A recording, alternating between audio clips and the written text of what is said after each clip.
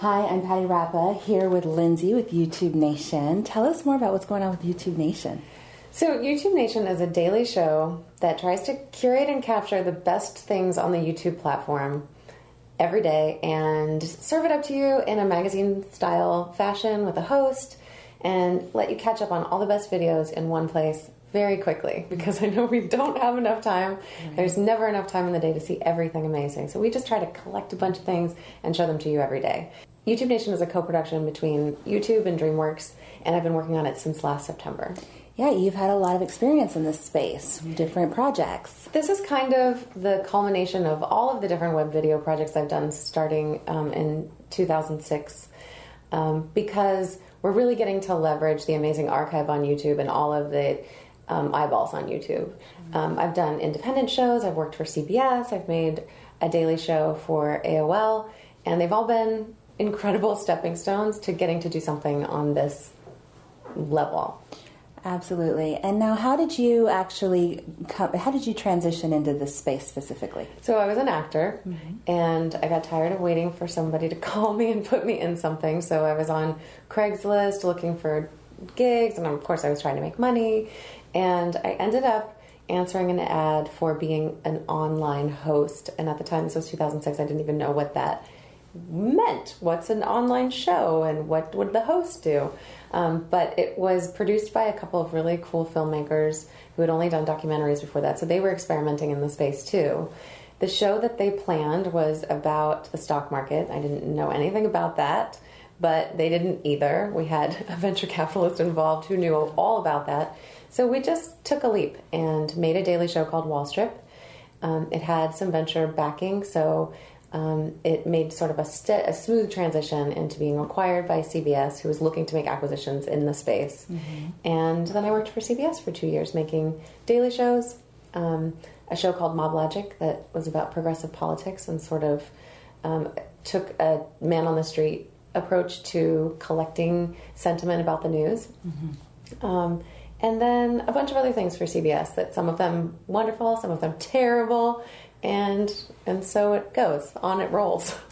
On it rolls. And so now the Dreamworks project, did they approach you? Did you approach them? How did that whole Because online video is still a very small ecosystem compared to traditional media.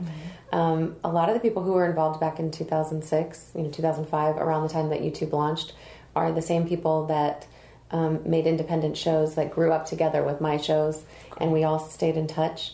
We're kind of the old people in the space now, because of course there's so many new faces and young people grew up with YouTube and making web video as a part of their daily life. But the executive producers, Steve Wolf and Zadi Diaz, are people I've known forever in the space, and they approached me about doing the show. They're the executive producers under Jeffrey Katzenberg, and I produced the daily show. Fabulous. And now, what are some of the highlights of this particular project and the things that's going on with it? I think that the really big opportunity with YouTube Nation is that still, even though everyone uses YouTube as a utility, everyone's looked up something on YouTube, how to tie a tie or how to cook bouillabaisse. There's still a little bit of a perception that it's full of cat videos and how-to videos. And I think YouTube Nation is really an editorial opportunity to demonstrate how much incredible original content is being created on the platform, how much news content is being created for the platform. And to surface that every day makes me a believer. And I think if I can get people to subscribe to the show, they'll be believers too. There's so much interesting stuff going on YouTube from a content standpoint and from a human spirit standpoint of really showing what people are capable of when they have a camera in their hand. After I finished my contract at CBS, there was a part of me that thought maybe I'll go back into doing traditional media. Like maybe I'll be a journalist for television. Maybe I will pursue acting again. But really the experience of being swept up into digital media at the nascent moment of it completely captured my imagination. And I really couldn't quit online video. I kind of wanted to, because the opportunities were scattered, and my husband and I were living in New York at the time, but we wanted to move out here to LA. But online video grabbed a hold of me in 2006 and really hasn't let go. Mm-hmm. I've done a lot of other different kinds of projects along the way. I've been a commercial actress and have had commercials running throughout my entire career since I graduated from acting school. But that has never captured my passion and energy and enthusiasm the way that online video has. And the space is still rapidly changing and growing.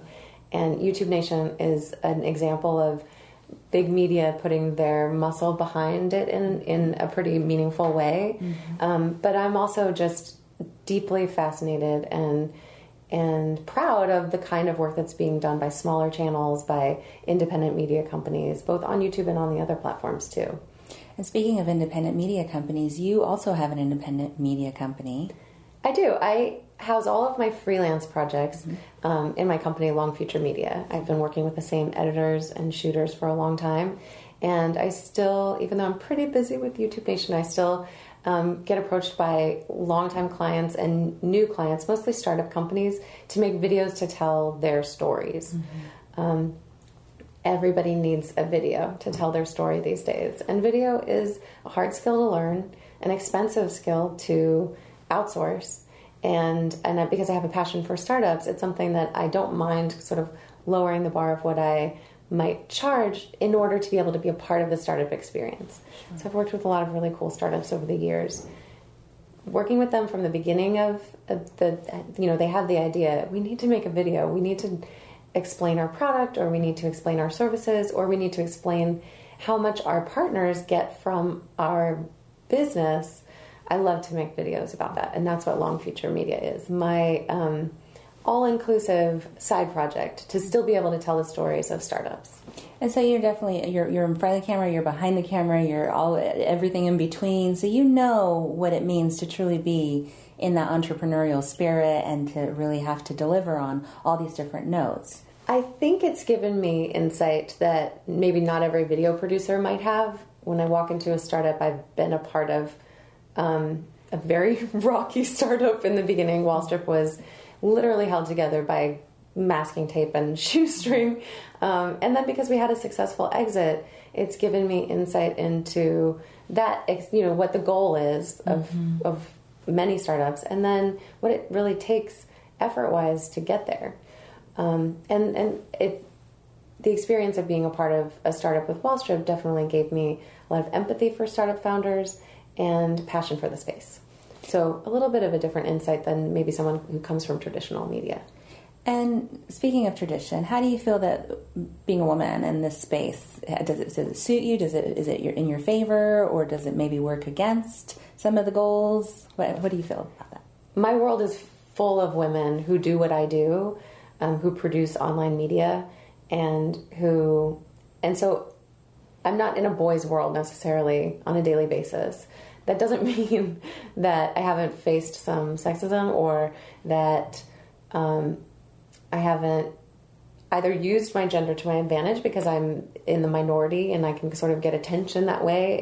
Maybe I've had more speaking opportunities because everyone needs to fill a panel with at least one woman, or maybe it's just made someone remember me if they've been approached by various vendors who are male and sort of fit the traditional profile. They might remember, oh, that woman who produces online video, maybe I'll work with her.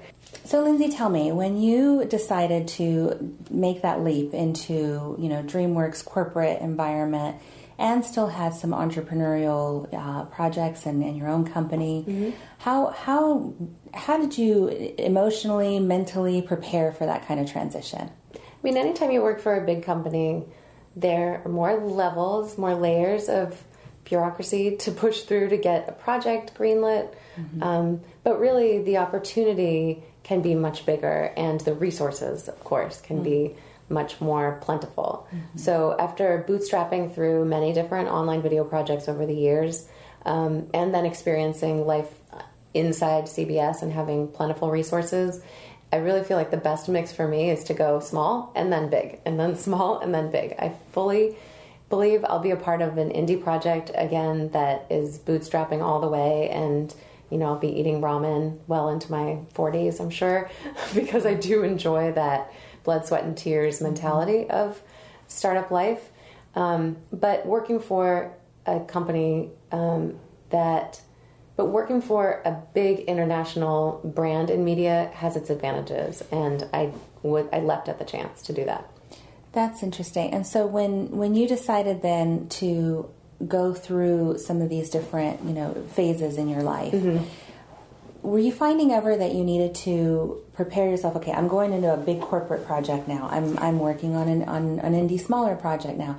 Or is it the same across the board to where you really have to just kind of say, I'm making it happen every day, no matter what? I think the way that I have navigated through the online video world is actually just representative of the way that the space has shaped up. There really weren't any mainstream big corporate backed projects for online video in 2005, 2006. YouTube wouldn't have dreamed of investing in content at that time because they had just created the platform and didn't even know what it was going to be used for. So I was doing an indie project then.